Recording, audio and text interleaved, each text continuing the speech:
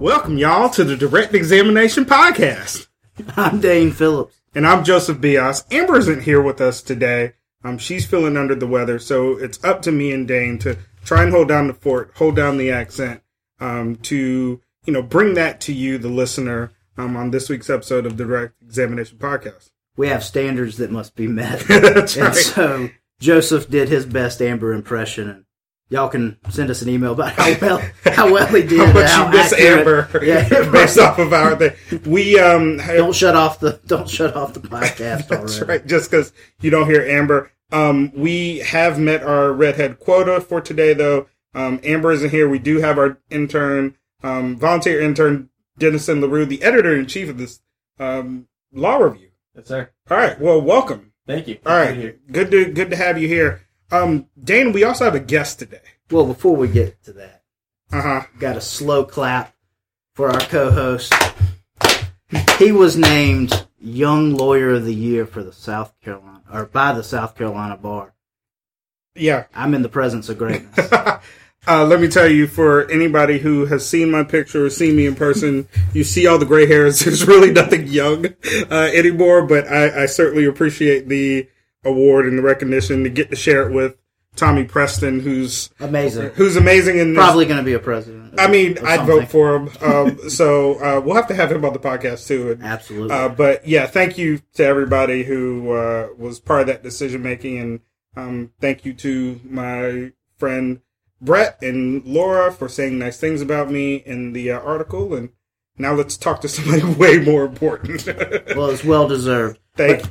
Our guest today is a living legend. He told me not to say that, but I had to. He needs no introduction.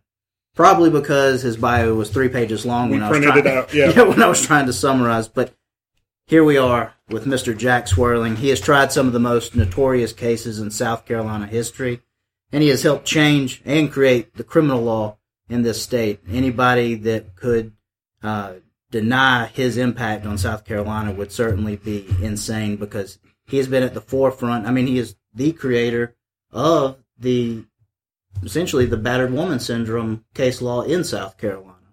He is a perennial top 10 super lawyer in South Carolina, was just named again for 2019. A couple more small accolades. Jack is one of only 5 lawyers in South Carolina that's in the American Academy of Appellate Lawyers, one of only 3 lawyers in South Carolina that's in the American Board of Criminal Lawyers, and one of only 5 South Carolina lawyers in the International Academy of Trial Lawyers.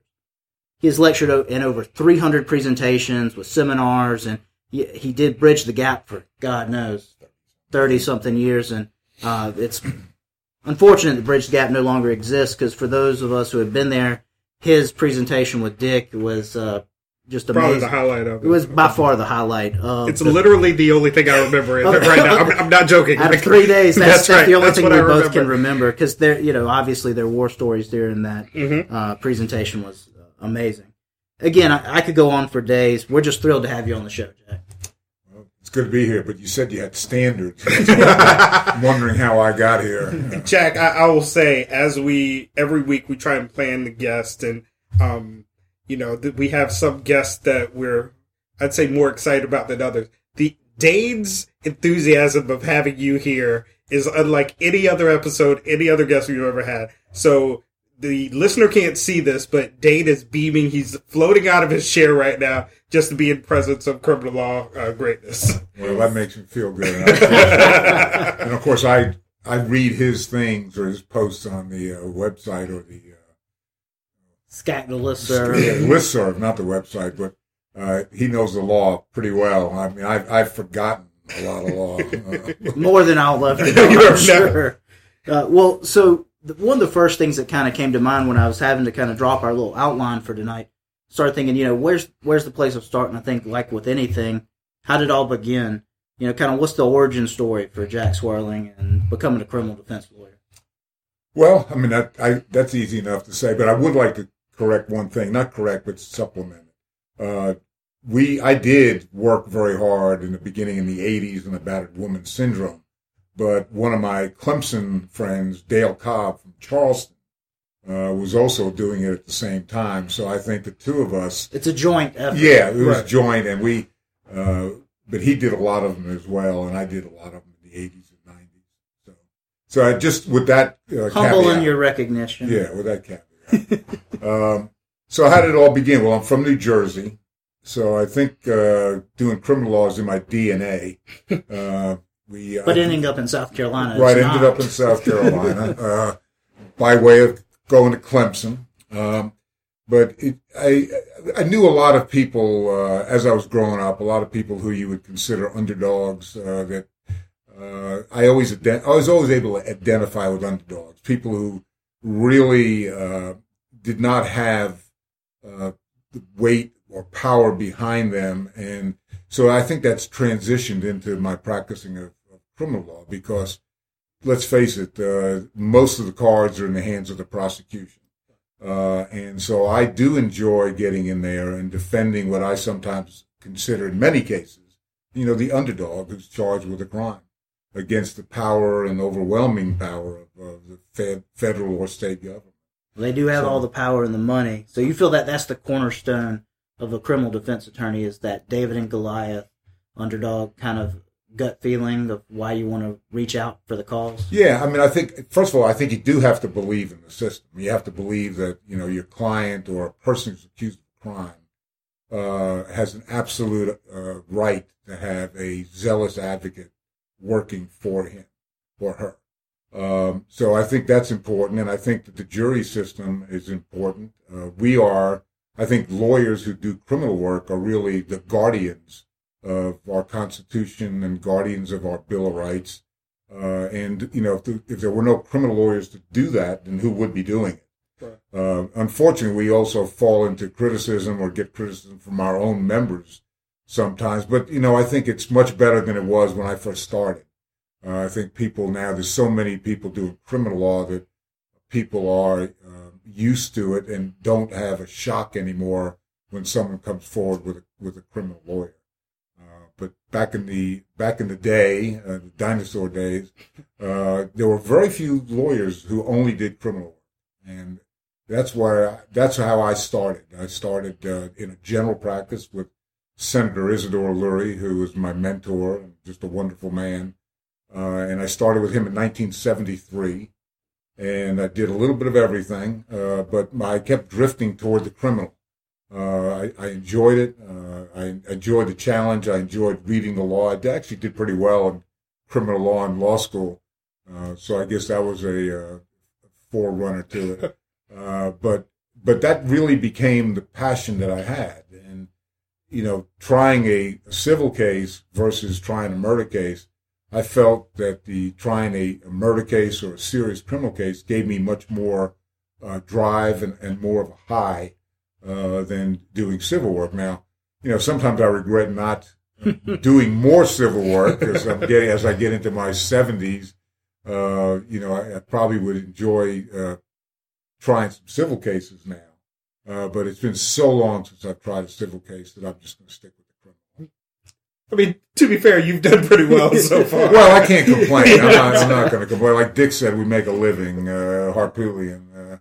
He's made a little bit. Yeah, he's made a living, and he does. Dick was smart back when, sometime after we started practicing together, Dick wanted to go ahead and do some civil work, and he did, and he had some big verdicts in those days, and he has now just developed that into he's a serious lawyer, great lawyer. He's my go-to, and I think I'm his go-to, but he's doing very well in criminal and in civil. So you mentioned the late Senator Lurie, and you mentioned Dick Harpootlian, and I believe at one point you were law partners with Joe McCullough as well. The three of us together, actually, yeah. And so we got to ask this because he was on our show. You have a good Dick story? I mean... Well, Dick and I went to Clemson. Okay, so I actually may not want to hear those. No, some of those stories, there's no statute of limitations in South Carolina for criminal offenses, so we need to pass by that. But we met, Dick, I think, was 2 years behind me at Clemson, and he got very active in the Tiger newspaper. He and Tim Rogers and Dennis Bolt, some other lawyers who practice here, and my crowd was the they used to write about my crowd, editorials and at cartoons. We were the animals in the zoo, and so. But we became very friendly. And at Clemson in those days, if you didn't go home, you were stuck on campus. And so there was a crowd that was formed, particularly in those days, that were there most every weekend. It was, parties and everything else you would expect in a college atmosphere. But Dick's group and my group, even though they were two kind of on opposite ends of the spectrum, all got along very well. Okay. And Dennis Bolt is still a close friend, Tim Rogers, and of course Dick. He was dating somebody at Clemson. I was dating somebody at Clemson. He married his Clemson sweetheart, and I married my Clemson sweetheart. And I've been married 49 years now. Dick he got divorced some years ago, maybe 12, 13 years ago, and married a wonderful lady named Jamie. So our paths have crossed constantly over the last 50 years. It's hard to believe it's 50 years. Well, talking about crossing paths with Dick, let's go probably to the kind of the biggest crossing path that ultimately led to the partnership, Pee Wee Gaskins. So how did you get retained? One of the questions I've always wanted to ask, how did you get retained on that case? Well, I always wonder about it. I didn't get retained. I got appointed. Right. And I remember you didn't raise your hand for that one. I remember getting a call one day. Judge Moore, who eventually went on to Supreme Court, Jim Moore from Greenwood, called me up one day and asked me to come over to his chambers in Columbia. He was administrative judge here. And I walked in and he said, I'm going to appoint you to the Pee Wee Gaskins case. And of course, Pee Wee was notorious. Everybody knew who Pee Wee was. And I said, what did I do to deserve this? But it really became a turning point in my career. Because back in those days, there were two daily newspapers in Columbia. One was the State. One was the Record. You had the three TV stations. And we were literally we were in the newspaper twice a day. The Record was the afternoon paper. The State, obviously, was the morning paper. And on the news constantly. And so for 8 weeks. And it really became I would say that was the turning point in the career. I had done a lot of criminal before that, but this was a big, major case. And so I did it. And, Pee Wee even said in his book, Pee Wee wrote a book. He said, I did the best job I could under the circumstances. What a testimonial. Yeah, that was, I like that. At least he didn't criticize me. Right. Could have been worse. Yeah. But we had, Dick and I, as I said, Clemson days, we had that. We met again in law school. I got out of Clemson in 68. He got out, I think, in 71. Maybe mistaken about that. But then I started law school in 1970. I was out 2 years. And when I got back, started law school, Dick was there, or a year later. And we became friendly again. And, he started, John Ford was a solicitor at that time, and Jim Anders ran against John Ford and unseated him after many years. Mm-hmm. And this was, I think, 74. And Dick went with Jim Anders right out of law school after he created havoc at the Osceola newspaper. And so we became very friendly again. We tried cases against each other. And, of course, that was the Pee Wee case. And we spent a lot of time together on the Pee Wee case. We'd go over to the Elite Epicurean every afternoon after court and had some shrimp cocktails and, maybe a drink or maybe coffee or whatever it was. But we were very close even before that, but we became extremely close during the Pee Wee case. And, of course, Dick says he won. I said a chimpanzee could have won that case. No offense, Dick. But Dick is a great trial lawyer, and he did a great job in that case. And I did everything I could do, but Pee Wee was already in prison for killing 12 people. Right. And he had been sentenced to death several times. Furman versus Georgia came around, and they vacated the death penalty. So he was serving a number of life sentences. The amazing part of that whole case, which really doesn't get as much coverage, is that Pee Wee, who was the largest mass murderer in the history of the state of South Carolina, was named building manager in cell block, I think it was cell block 4, where death row was. He was given, he's a very conniving and manipulative individual, but he was the building man. And so he carried screwdrivers, he carried pliers, he carried hammers. They also gave him a canteen concession, so he would sell sandwiches and coffee. And he pretty much the only guy in that cell block that had free reign.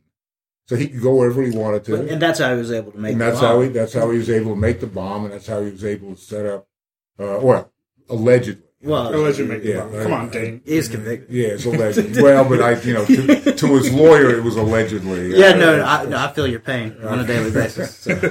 But I did get to represent him, and it was a fascinating experience. I mean, he had such a reputation that when I went down there the first time, I had no idea what I was going to run into. And I'm 6'5". I was probably in my 300s in those days, and here's this little guy who was on a starvation diet, and he was probably down to like 92 pounds or something like that. And so, I'm sitting there talking to the alleged mass murderer, serial killer in South Carolina. And I'd have to say it was a fascinating experience. It was fascinating getting to study him, study his mind, listen to the things he told me, listen to the things he thought. Pee Wee was convicted of 12 murders. But the amazing thing about Pee Wee was if you did something wrong in the prison, like brought drugs in or used drugs, he was going to report you. Every man's got to have a code. That is the truth. That was his code. Don't do those kind of things. So people always, I always thought that was very interesting that he had that kind of those parameters, and he was very forceful about it. So we had the trial, worked very hard on it. Dick's probably talked about it too, but we had over, I think, 400 jurors who came in for jury selection, and jury selection took maybe 4 weeks. And we got amazing answers on voir dire. First of all, everybody knew who Pee Wee was. Right. The question was whether or not they could be fair and impartial. And if they convicted him, would they be able to consider a life sentence? Because in those days, that was what you just had under Witherspoon. They had to consider a life sentence, right. And of course that's been developed a lot further than that today. It's not the same, not exactly the same standard. But we went through jurors one after the other, and people said they couldn't be fair and impartial. People said they could be fair and impartial about guilt. But, if they convicted him, they would hang him, shoot him, burn him. There's a lot of people just felt they could be fair and impartial about guilt, but not about punishment. So we went through hundreds of jurors, and it was a fascinating experience. Because, as you guys know, we don't do our own voir dire in most cases in South Carolina, so right. It's brand new.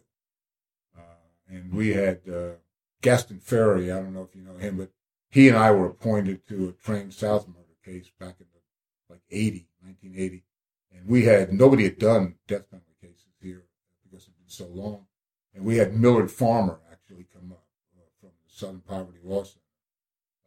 And he educated us and trained us on voir dire and how to try a death penalty case. Well, that was one of our questions as far as how the practice of criminal defense has kind of changed from the time you started, and obviously media coverage is maybe the biggest one, but from the time you started to now, I mean, for somebody who's seasoned and who's done this for a little bit, what do you think as far as the evolution? The evolution, right, of the practice of criminal defense. Well, it's gone in several different directions. For example, death penalty litigation. No one really at that time had experience in death penalty litigation, number one. Number two, there were only probably 10 or 11 or 12 lawyers in Columbia, Richland County, who did any criminal. Even appointed cases on PCRs. What used to happen in those days is the lawyers from the big civil firms, they would get appointed and then they would hire a criminal lawyer to go in and do the PCR. Right. because they just didn't want to do it. But the pie of potential defendants was a lot larger in those days to the lawyers. And there were some senior lawyers around, Luther Lee, Dallas Ball, Henry Kirkland, really some really good lawyers. Henry Kirkland was a great lawyer. He did a lot of death penalty litigation, but these guys were in toward the end of their career.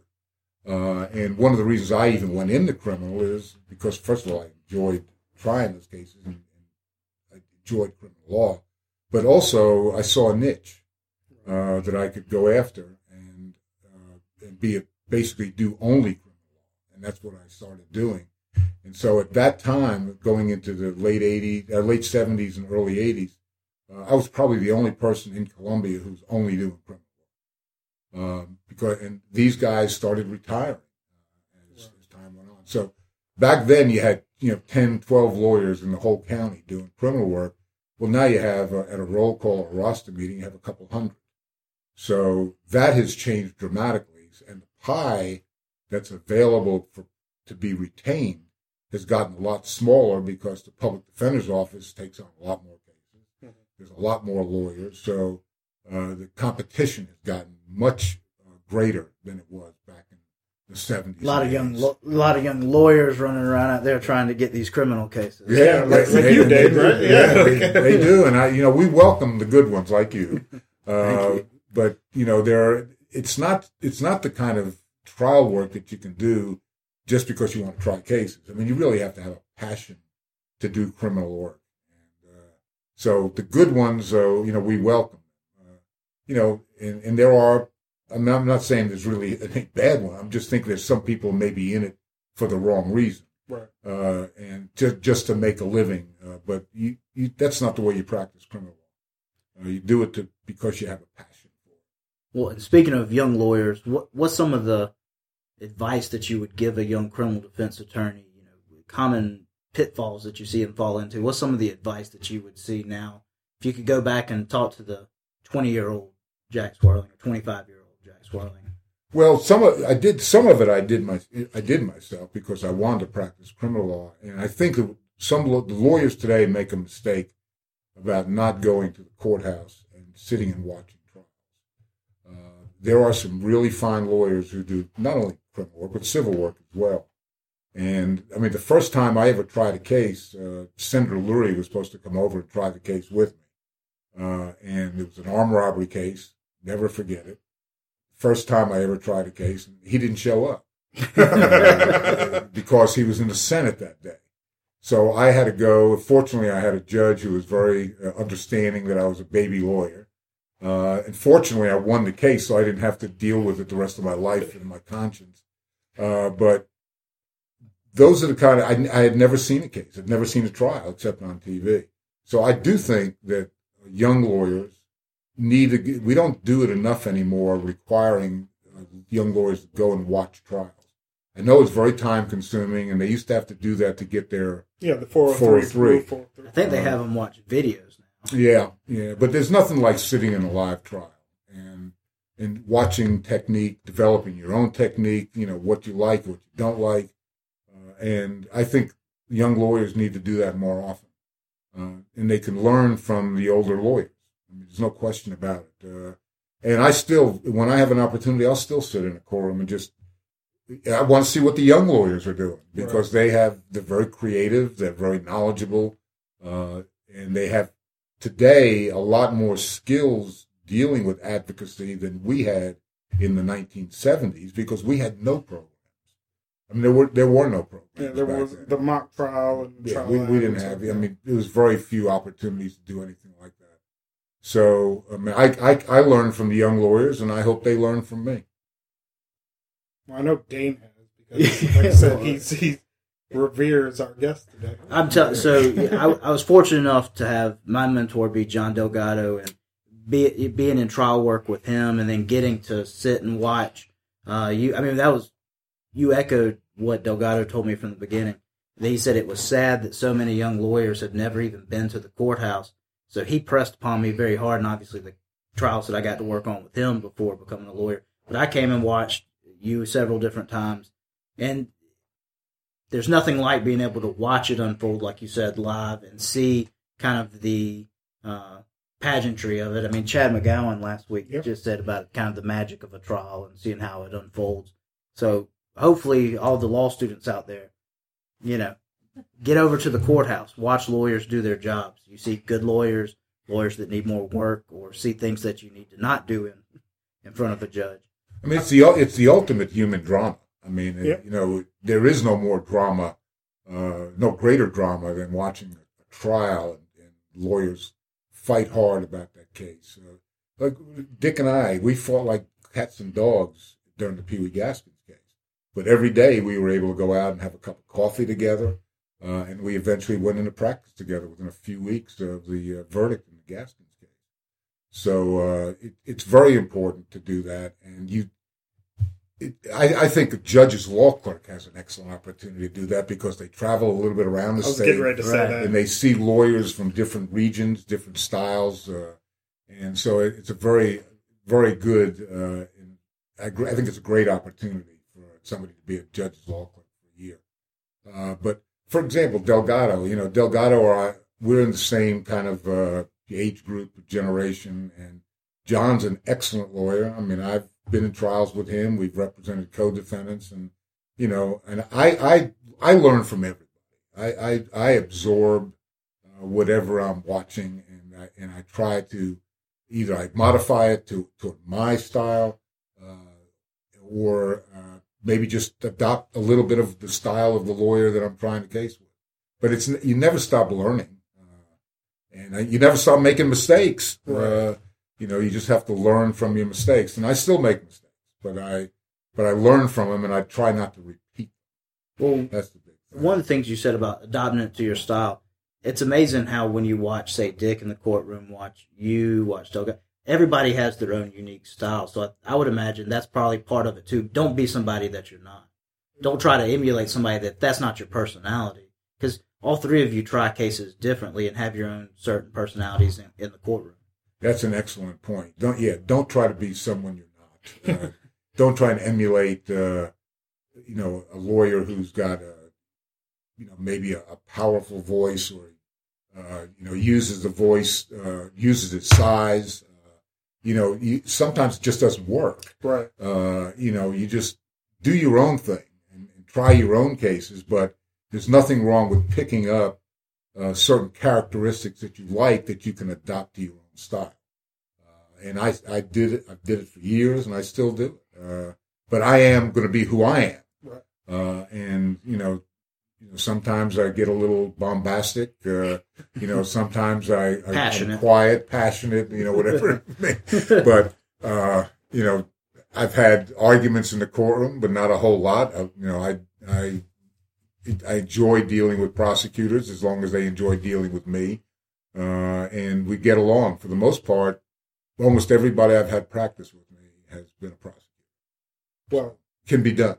You mentioned the law clerk thing. I was a law clerk for a year for Judge Lee, and one of the best parts about that was not just picking up the good from everybody, but also seeing some bad lawyering, and then just thinking, you know what? If he could do that, I could do that. Like I could pull that off. So it was good for our confidence. So we're kind of nearing the end. We have this segment called War Stories. We know by virtue of you doing Bridge the Gap for a while, Dennison was telling us about how you actually spoke to his 1L class. We know you have a bunch of war stories. We can limit you to one or two. What are some interesting ones that guests would appreciate? Well, I'll tell you two of my favorites that I've told over the years, and there's nothing embellished about these. They really happened, and maybe throw in a third. But the one that stands out most is back in the late '80s. There was no security. There was no X-ray machines or whatever they call it. You know what I'm talking about. Right. Going into the courthouse, and you didn't get searched. There was no real security except the people who were in the courtroom. A lot of them were bailiffs who had been retired police officers, slept in the courtroom a lot. But once in a while you had a couple of deputies, so there was not a lot of security. And I was trying a murder case over in Lexington County, with Knox McMahon, who eventually became a judge, circuit judge. And we were trying the case in front of Judge Baggett. My client was from West Virginia, or her husband was from West Virginia, and he was abusing her. It was a battered woman case. And as the trial went on, the family of the victim got very hostile toward me. And periodically when we would take a break, we'd go out in the hall and I'd sit on a bench out there in the old courthouse, and they would come up and take pictures of me, which was a little unnerving, that the family of the victim was taking pictures of you. And I told Judge Baggett about it, and he had the bailiffs, the deputies seize the camera and take the film out. Those were the days when you had film. Film in the camera, yeah, right. It wasn't digital. And so I started getting a little nervous, and I was getting bad looks from these people, and, so I had a CWP, concealed weapon permit. So the last day of court, I walked into the courtroom and I had my 38 hammerless pistol, and I stuck it in my belt. We argued to the jury. It was like a 3-day trial. We argued to the jury. The judge sent the jury out, and when they came back, they had a question. Well, I had made a request to charge or something like that. But anyway, Judge Baggett was going to recharge them. And he recharged them, and then they went out. Then he said, was there any objections from the state? Knox McMahon said, no objections from the state. Mr. Swirling, any objections from the defense? And I jumped up, as I sometimes do, even though I was weighing 300-something pounds. And as I jumped up, the gun flipped out of my belt and went up and then crashed on the floor. And everybody in the courtroom saw it. The court reporter's eyes opened up big. The deputies opened up. They were like, unbelievable. This guy's got a pistol in here.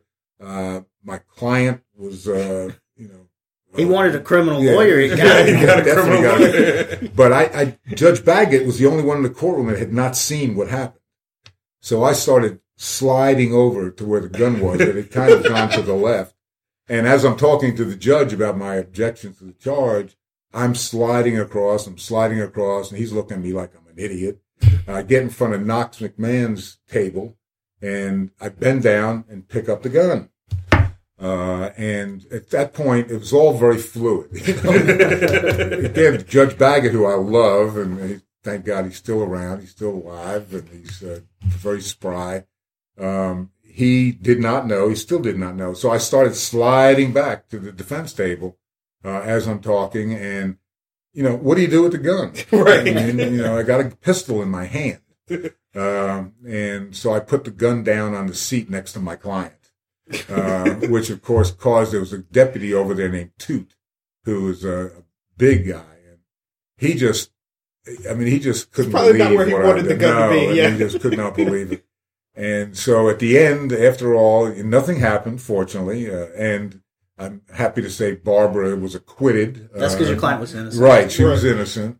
But the deputies all came over to me and they said, don't ever do that. and I did not want Judge Baggett to find out about it from anybody else. So I went into his chambers and I said, can I talk to you? And I was just humiliated. I mean, really, it was still... maybe practicing 15 years, 18 years. And I walked in there and I said, Judge, I got to tell you something. He said, what? And I told him I had a pistol on me in the courtroom, and it dropped out of my belt. And when you saw me sliding across the floor both ways, I was going to get the gun. And I thought he was just going to chew me out, but he started laughing. and he did. And thank goodness, you're right. And, he understood what the situation was with people from West Virginia.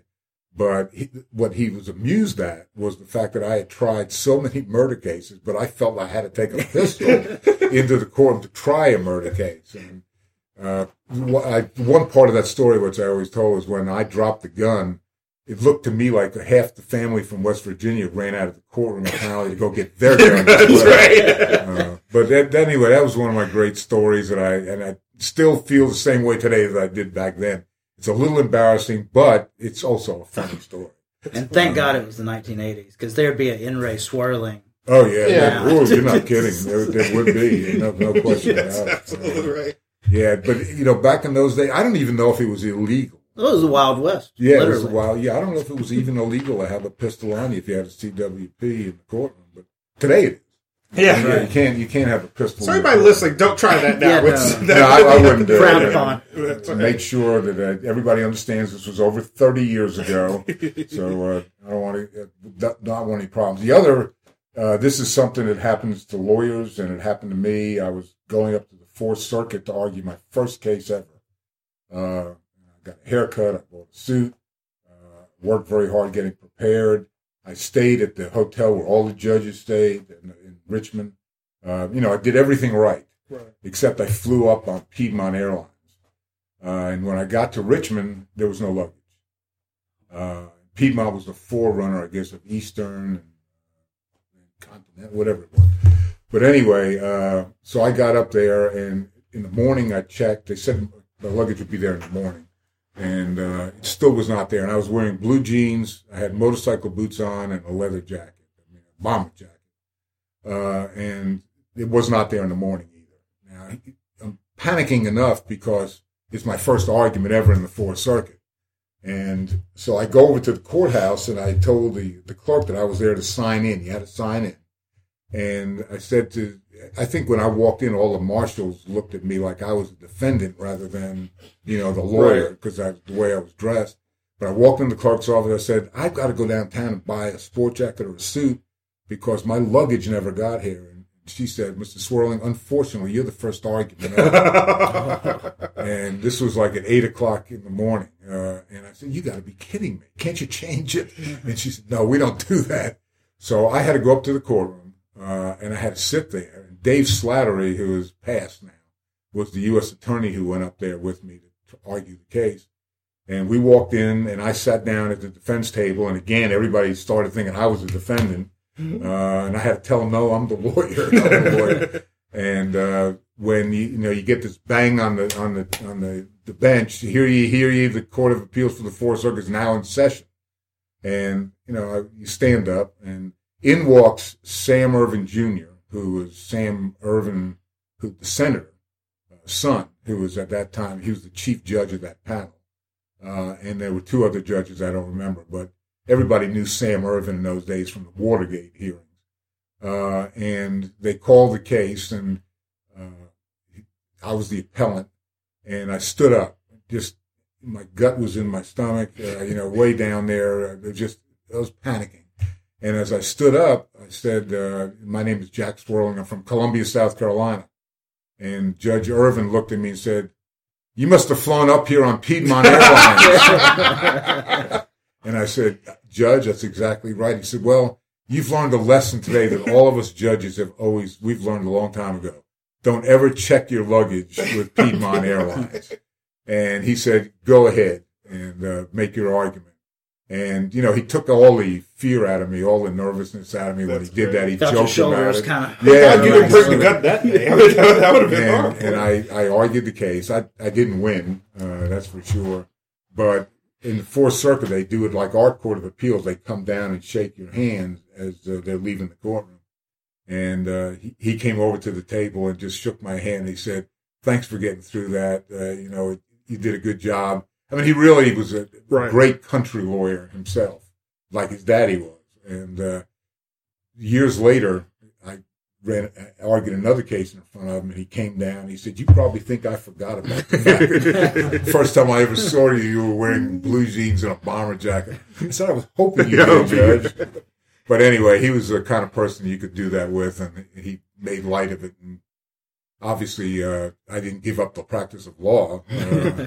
Had somebody else done it, maybe I would have. But everybody has some great stories. Just one other short one. I was trying a murder case in Richland County, and I broke my zipper on my pants. And I said to Judge Moss, who had been on the Supreme Court, was now trying cases.